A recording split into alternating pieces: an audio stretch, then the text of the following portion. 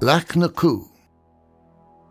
The large flagstone at Lacknacoo is one of the places where it is claimed that Colmcille's mother Etna gave birth to him.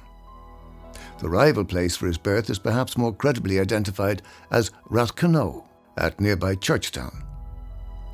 According to tradition, this stone slab formed the floor of the tent where Etna delivered the baby Colmcille into the world. Another tradition recounted in Manus O'Donnell's works describes how the stone got its name.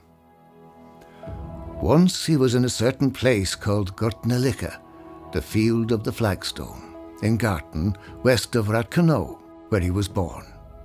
A local man came to him because many of his friends and family had died, and he was distraught and very sorrowful after them. The extent of his sorrow was so great that he would rather die than live after them. And when Colmcille saw him, he had great pity for him, and blessed a flagstone that was beside him, and gave that man water from it to drink, so that his sorrow disappeared. And Colmcille left as a grace on that stone that the sorrow of anyone who would drink from it would leave them. Lacknacoo is the name of that stone today, in memory of that great miracle. The name Lacknacoo can be roughly translated to the flagstone of loneliness. Though the Irish word cua means a very specific sort of loneliness, a particularly deep sense of homesickness, a terrible longing for your place, your family, and your community. In the 19th century, the stone was once again used to assuage kuya, sorrow and grief.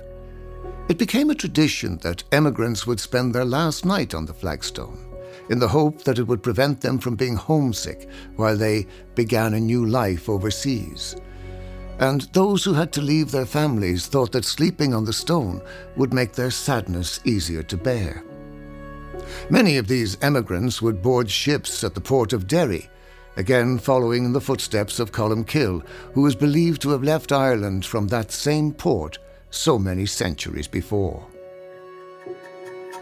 The stone is covered with cup marks, a form of megalithic art typical of the late Neolithic or early Bronze Age period, when the first copper and gold objects began to be made in Ireland. It appears that the mound is some form of megalithic tomb, quite possibly a wedge tomb, and as such gives an insight into the Christianization of older sacred places. A large stone cross was erected in the 19th century by the Adaires of Glenveigh Castle to mark Colmcille's birthplace. We will continue our story with the short journey to Rathcoonogh, better known as Colmcille's Abbey in Churchtown.